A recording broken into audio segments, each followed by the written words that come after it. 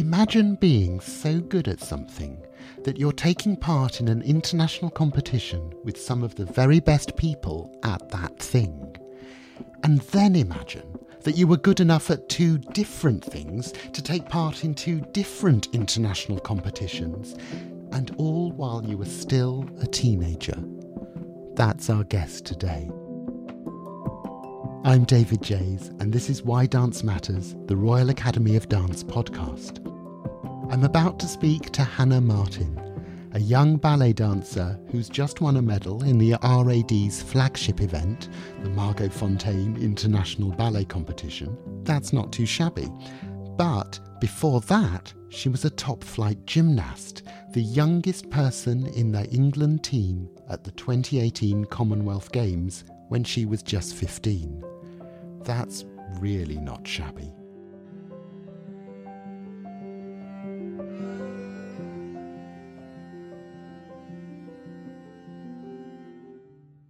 I can't wait to hear about the similarities and differences. Is gymnastics just dancing but on parallel bars? Is ballet just gymnastics but with a sense of story? How does competition help you sharpen your game? Or does it get in the way? Hannah is just 19 but has already done so much. I hope I can keep up.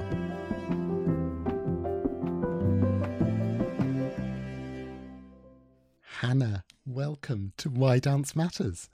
Thank you so much. Honoured to be here. It is a pleasure. And there is lots to talk about. But first, congratulations. Bronze medal at the Margot Fonteyn International Ballet Competition. Yeah, hurrah. Thank you. Thank you. I can't believe it. I'm still having to pinch myself because honestly, I was not expecting it. Even to get through to the finals was a massive achievement. Above all, how was it to take part in an online final? That must have felt like a quite unique experience. It definitely was strange, especially when it came to the finals. We had submitted all of our work in quite a few weeks before, and when the finals actually aired, it was the weirdest sensation because all this work we had already submitted and getting to watch everyone's solos after a bit of time. Like usually when you're at a competition, it's very intense. There's a lot of emotions going on. But to actually have that self-reflection a few weeks later, I think actually helped in some ways because you're not all kind of drawn up in the emotions and adrenaline of the competition. You can actually watch it and enjoy. Yeah. Definitely gave a very different experience to competitiveness as I normally know it because I've done quite a few competitions in my time. And I suppose you had no idea what anyone else was doing. You couldn't think, okay, I've got to do better than her as you march on stage because who knows what everyone else was up to. That was very true. Actually, for me, I think that worked to my favour because I need to stay in my own lane, in my own zone, and that's when I get my best results. If you keep thinking about what if they're doing this or if they're doing that, if that's happening, or maybe I should be doing this, then you kind of get focused off your own sense of self and it can throw you off track. That's really lovely. But do you miss an audience? Does that, or is that a kind of almost distracting energy from Oh no, people? We miss the audience. I'm sure every candidate can say that. It was very unfortunate that we couldn't have an audience to watch us because it does give you that sense of excitement and adrenaline, and you can't replicate that through a camera, that sense of excitement when you see an audience and you can connect with them. Because for me, it's all about telling a story and connecting with the person who's sitting in that seat. And we didn't get the chance to do that, but we tried our best through the video. And in another conversation in this series, we were talking to Ashley Page, who, of course, was the commissioned choreographer for the Fonteyn and was coaching you all in solos he created. He said that from his point of view, that was quite an unusual experience to have all of you there, all of you learning the same material. How was that for you? That was probably the part of the process I was most nervous about because picking up choreography already is a difficult task in a short amount of time. We only had a week and a half, about 2 weeks to perfect it. And doing it over Zoom is a whole new challenge. So I do remember that first Zoom lesson we had, I was like, wow, this is going to be a little bit tougher than expected. But Ashley was incredible. I really, really enjoyed the process of learning it. And almost the Zoom element made it more of a challenge, and I'm always up for a challenge. So it was different, but I enjoyed it because I also had lots of time in the studio to go over it. I'd come away from the Zoom class we'd have and I'd spend 4 hours just trying to figure out the steps, the musicality, going over all the notes that he gave us. He was very specific with the arms and the way he wanted the steps to go with the music. So even when I went home, I was actually packing to come here to Birmingham. So I was trying to pack boxes while, still getting these videos ready. And I would listen to the music over and over and over again while I'm packing the boxes. I would watch the videos and make sure that each step was exactly how he wanted it. Process, but I actually really enjoyed it even more than I thought.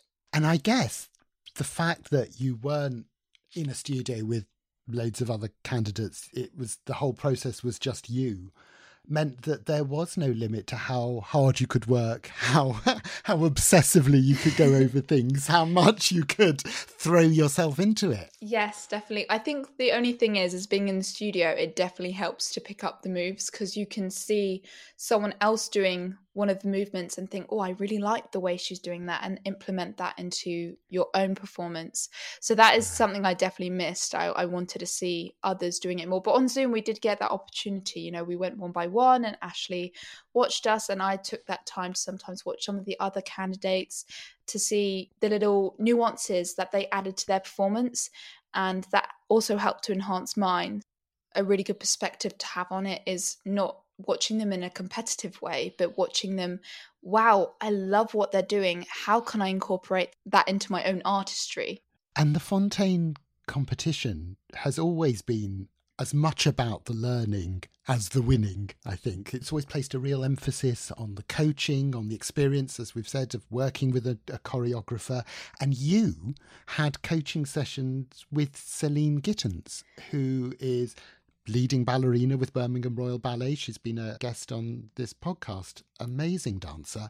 How much did you learn from her? I can tell you, I had 3 pages full of notes after that session. It was really, really good. I learned so much from beginning to end. It was only a half an hour session, but by the end I was dripping in sweat. We did not stop, and she was so thorough with every single step. She was talking about which muscles to engage. She wasn't just like, oh, you need to do this better. She was like, no, engage this muscle so that you can feel the movement more. I was thinking about her comments. We had that at the very beginning of the process, but I was thinking about her comments right up till the final submissions. So they really stuck with me. Oh, wow, that's fantastic.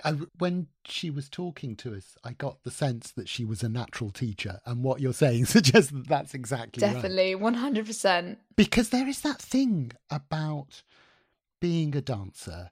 You want people to treat you respectfully and properly, but it's not a severe comment or a difficult comment that's the difficult thing. The horrible thing is not getting any feedback at all, is that sense of not being seen. That is so true. I always remember talking to my mum and being like, oh my goodness, I got a correction today in class. It's amazing.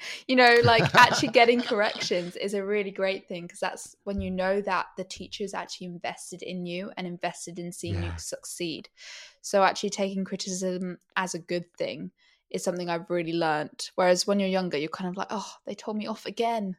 It's like, no, actually you need to see it as, wow, this is amazing because this teacher believes that I can go all the way, and they're taking the time. When there's so many other girls they could be correcting, they're correcting me.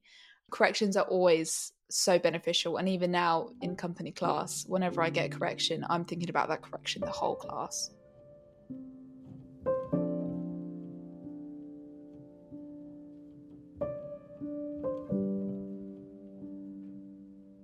I think I'm right that dance was your first love, but how did gymnastics enter the picture? My mum was a dancer, so I was kind of in her productions from the very start. She was definitely the inspiration. She was backflipping with me in her stomach, so I was dancing since I was, not even born yet.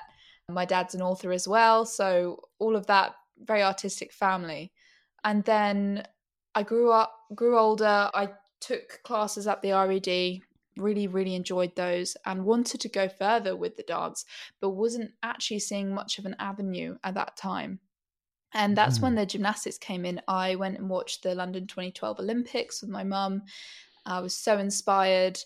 And my mum used to be a rhythmic gymnast. And one day she thought, oh, I'll just take Hannah along to a rhythmic gymnastics club with a friend of hers from the good old days. And I really enjoyed it. I think because I was so flexible, it gave me an outlet for my flexibility. Whereas I had been doing artistic gymnastics, so, you know, the one with the vault and the bars and the beam, I started with that when I was 6. And I just would bend in half when I tried to flip or anything. It just wasn't happening. So when I came to rhythmic, I was like, wow, they actually appreciate the fact that I can bend in half, not frown upon it almost. Right. From there, I started, I just did it kind of once a month almost for a while. When I was 8, I did a few competitions. Couldn't say that I did that well, if I'm honest with you. And it was about, I think it was 10 or 11. I turned to my mum and I was like, Mum, I want to compete at the British Championships. My mum was like, well, you're going to have to listen to me then. Because at the time, she was my coach. So then I was like, okay, I see how this is going to work now. Okay, so from that point onwards, my mindset changed and I knew that I really wanted to go full out with this, as I do with anything. If I'm going to go for it, I've got to put everything into it. And so I was still doing ballet alongside my training because my mum always said it was very important I keep up my vocational grades in RAD. I was doing my normal grades in RAD. I was doing some additional advanced classes. You need to be doing ballet training really as a rhythmic gymnast because it gives you the sense of grace and the tone and the strength and the turnout. You know, we'd go to national squads and we'd do 2 hours of ballet in our 8-hour training day. Ballet was always an integral part throughout the whole journey, really. I've seen videos of some of your rhythmic routines with the ball, and it's basically a duet, isn't it? It's a duet with a shiny blue ball. Yeah, it really is. It was my prince before Prince Charming came, you know? So... always good to have a trainer prince. Swan Lake when you have a ball, you know? Yeah, exactly. And it was funny because once I put my head to it and decided this is really what I want to do, I had many people say that it would be impossible for me to even qualify for the British Championships just because I was at such a lower level and I had started a lot later than the girls who would normally compete. I ended up the next year not just qualifying, but actually winning the championship in my age group, which was a massive shock to, I think, everyone, including myself. That was like the first dream come true, if it were. It really showed me that if you put your mind to something, anything is possible. I know it sounds cliche, but even when people say it's not, which many people said to my face, oh, really? It definitely is possible. And if you just keep putting your mind to it and using the resources that you have at hand, similar to how we've had to do in this pandemic, me and my mum didn't necessarily have the resources at hand at the time. For rhythmic gymnastics, you need high ceilings. We didn't really have high ceilings because obviously you throw the apparatus and you need correct flooring like the carpet. And we just had dance studios, which for rhythmic gymnasts isn't the exact flooring that you need. But you use what you have and then you go for it. I have heard, and I don't know if this is true, but I've heard that it's difficult to keep the artistry sometimes in gymnastics because there are so many technical requirements that you have to hit in what is a relatively short routine that it's almost that there isn't excess time and energy to expend on something that isn't going to get you a mark. That may not be so much in rhythmic gymnastics, but is it a bit of a concern? I mean, certainly in artistic, I can see because the flips that they do are insane. But definitely in rhythmic, since the new, basically every 4 years, they update the code of points. So actually, it generally gets harder every Olympic cycle. But as the more recent Olympic cycles have come in, the artistry has been more difficult to uphold because of the amount of difficulty in the routines has gone up and up and up and up. So it's harder to really express yourself because you're like, oh my goodness, I'm doing about 20 different throws and you're just trying to fit so much into your routine. I mean, the very top in the world do it excellently and it's a piece of art. It really is. But I definitely found that as I went more and more elite, the artistry was more difficult to enjoy. I felt like it was still there, but it was more difficult to enjoy because there was so many other things to think about. Every single point mattered. And, you know, if you have one toe out of place or you step out one step for a throw, that's a 0.3 out the door. You know, every single thing is so important. In rhythmic gymnastics routines, you are required to have dance steps. I even hear in the new Olympic cycle, I'm not 100% sure if this is correct, but I think you have to have 2 sets of 8 seconds of uninterrupted dance steps. So it's actually an important part of the routine, but sometimes it can get swallowed up by just what is going on with the apparatus. Yes.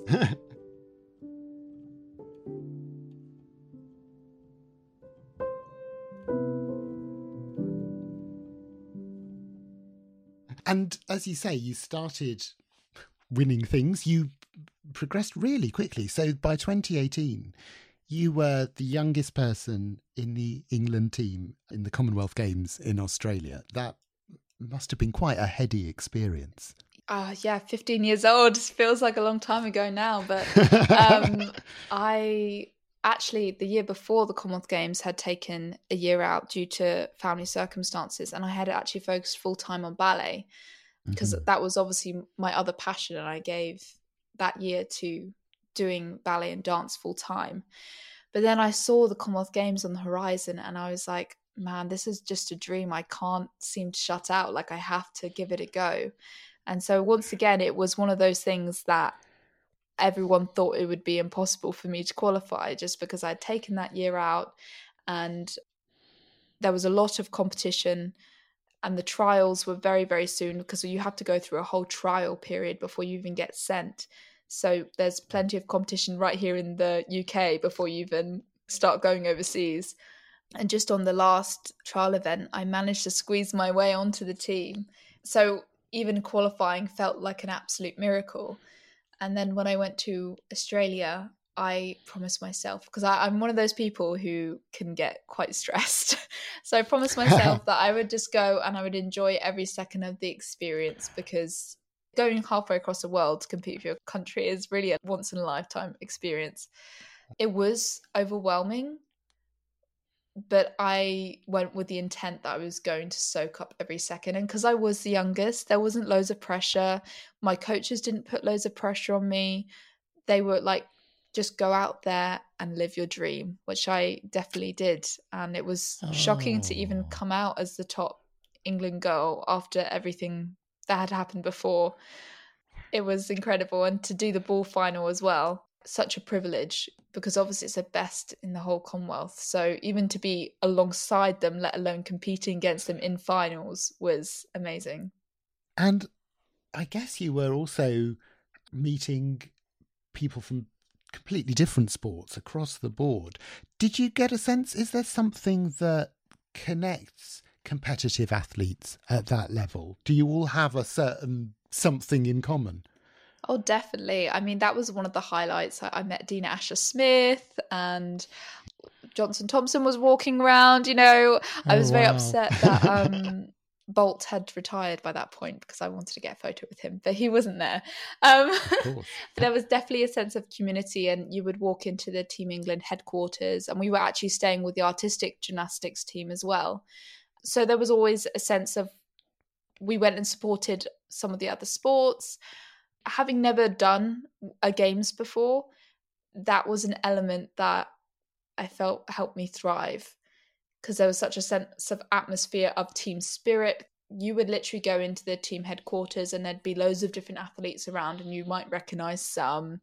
There was just a sense of, let's do this, let's support each other. You would watch each other on the screens and be like shouting and screaming to support them. It was a very special time, an atmosphere. That's all I can really describe it as. It was just an atmosphere of, wow, we're here, we're in Australia, the other side of the world, especially for the people from Team England. That was the sense.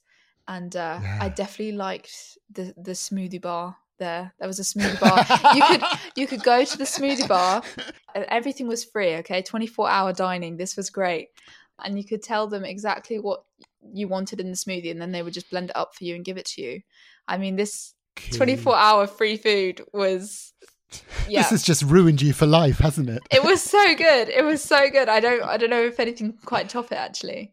I had no idea, you see, that the smoothies were the best thing. This is good to know. This is the inside information. They had the food hall, I have to say. Like, there was all the cuisines. It was really good.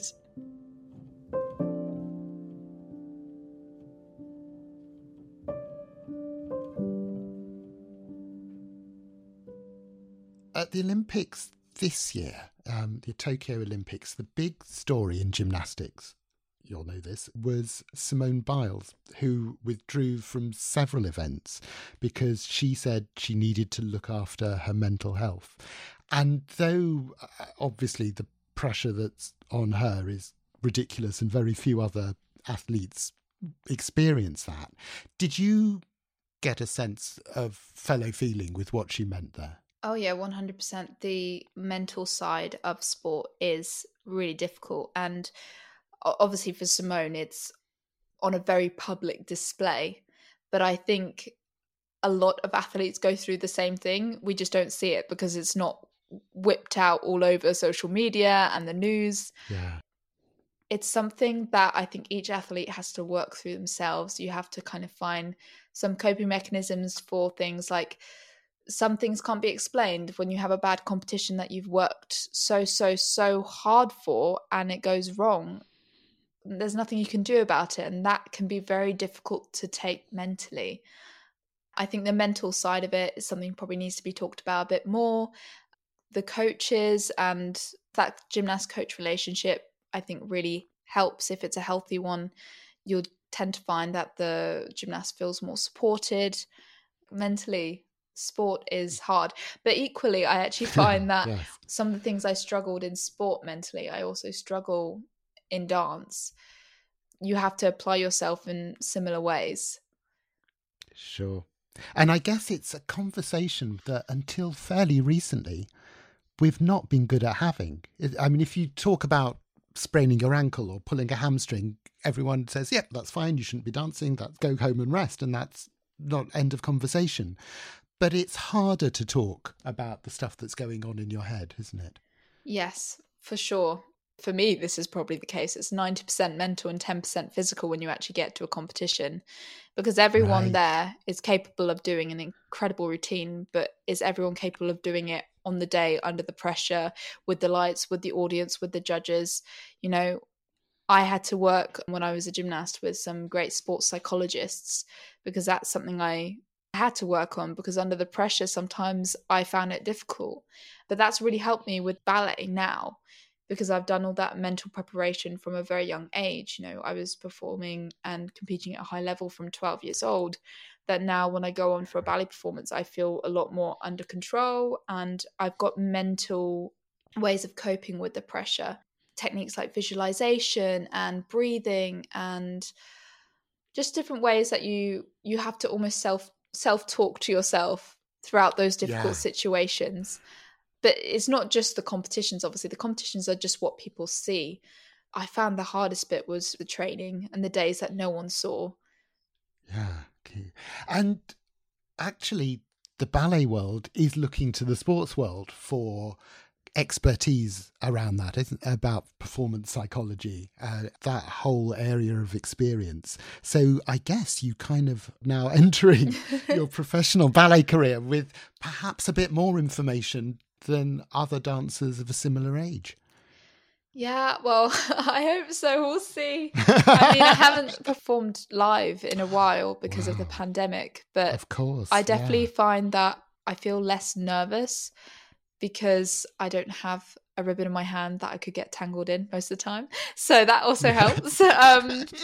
And also there's a sense of community when you go on stage with a company as well, especially right now I'm doing a lot of corps de ballet work. If something goes wrong, you've got your pal there and they're going to help you out almost. Obviously, Yes. nothing will go wrong because I'm practicing hard. But when you're out there on your own competing as a rhythmic gymnast, if you go wrong, everyone's watching you and you're running after your hoop that's rolling off the floor. It's not a great situation to be in. And unfortunately, I've been in that situation a few times. But in a company, there is definitely a sense of you look out for each other a bit. If you see someone struggling with a step, you're going to go and help them. So I find that can help you mentally in a company situation, as opposed to the sport world, which can, especially at the high level, can get extremely lonely at times. I definitely found that when I was competing. At my rhythmic gymnastics club, I was mostly the only solo gymnast working because a lot of the people at my club would compete as a group. I was going solo. Right. Oh, yeah. No, that must be tough. I see that. You're right. On stage, you're not competing to be best swan, are you? It's a very different sort of energy.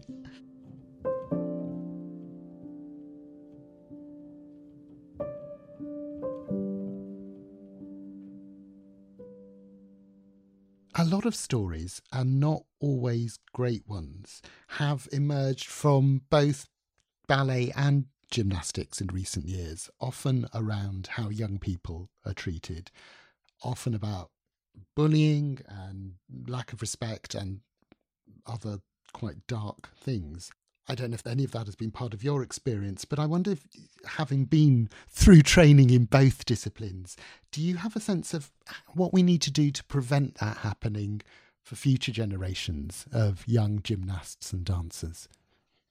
When I think about it from an outside perspective, we're very artistic people and we can get ourselves very much wrapped up in these worlds.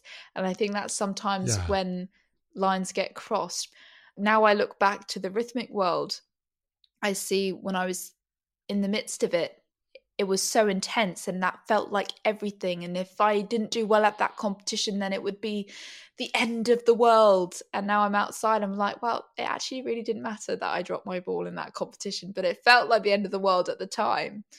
So I think when you're in the middle of it, it can feel really, really intense. And that's when things can go a little wrong, maybe. I'm not saying that I'm a psychologist or anything, but being in both worlds, I've always found when things have got really intense is when things have got tricky and communication breaks down, which is the worst thing.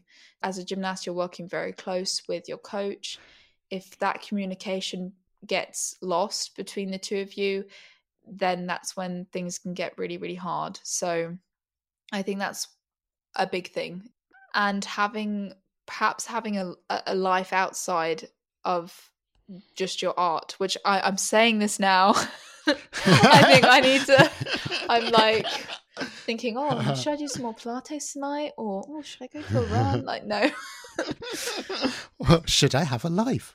Yes, that's the other option. But well, because you have just, as well as we're talking about doing the Fontaine in this weird pandemic state, but of course you've finished your ballet training under the same similar conditions. You've just graduated from Elmhurst, and I think you're now joining the company Birmingham Royal Ballet, which is fantastic. But that must be such a weird moment to be entering the profession. It really was, actually. When we graduated, unfortunately, we all had to go home because of a COVID outbreak. So just on our very last week, we were about to do our summer shows. You know, it was our last dress rehearsal, and the next day we were supposed to have a show. And then we all got sent home, and it was just the weirdest feeling because we had all been hyping up for this big event, working really, really hard towards it. And then, you know, we went home and graduated online, which felt slightly underwhelming, weird. But Elmhurst did the most amazing job of trying to make it feel, you know, momentous, because that's what it was. It was a momentous occasion. We were all going off to different parts of the world, different companies. It was very odd because I was at home and I was like, this should feel like big, but I'm just here sipping a Diet Coke. Like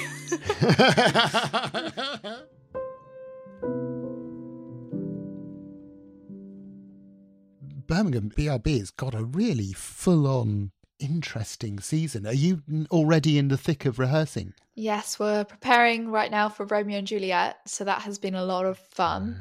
Cool. Yeah, it's been great. I love the music. See, Romeo and Juliet is actually my favourite ballet, so I was very, very happy when I heard it's the That's a first good thing one that to we were gonna start do. with then. I know. Yeah. I think I'm enjoying even just watching everyone as much as I'm enjoying dancing in it. So yeah, no, it's been great. Right in the thick of rehearsals at the moment. We start in, I think, our first show's the beginning of October, so coming up fast. Fantastic.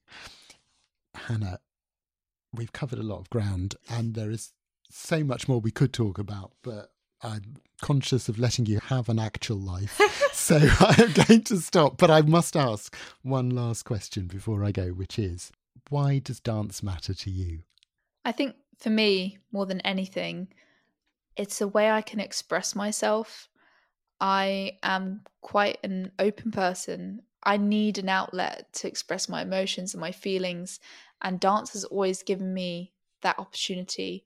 I actually remember one occasion when I was not having a great day. This was in my rhythmic gymnastics days. I was preparing for a competition and circumstances were not great at the time. And I was about to have to get up on the stage and do my routines and pretend like everything was fine and dandy.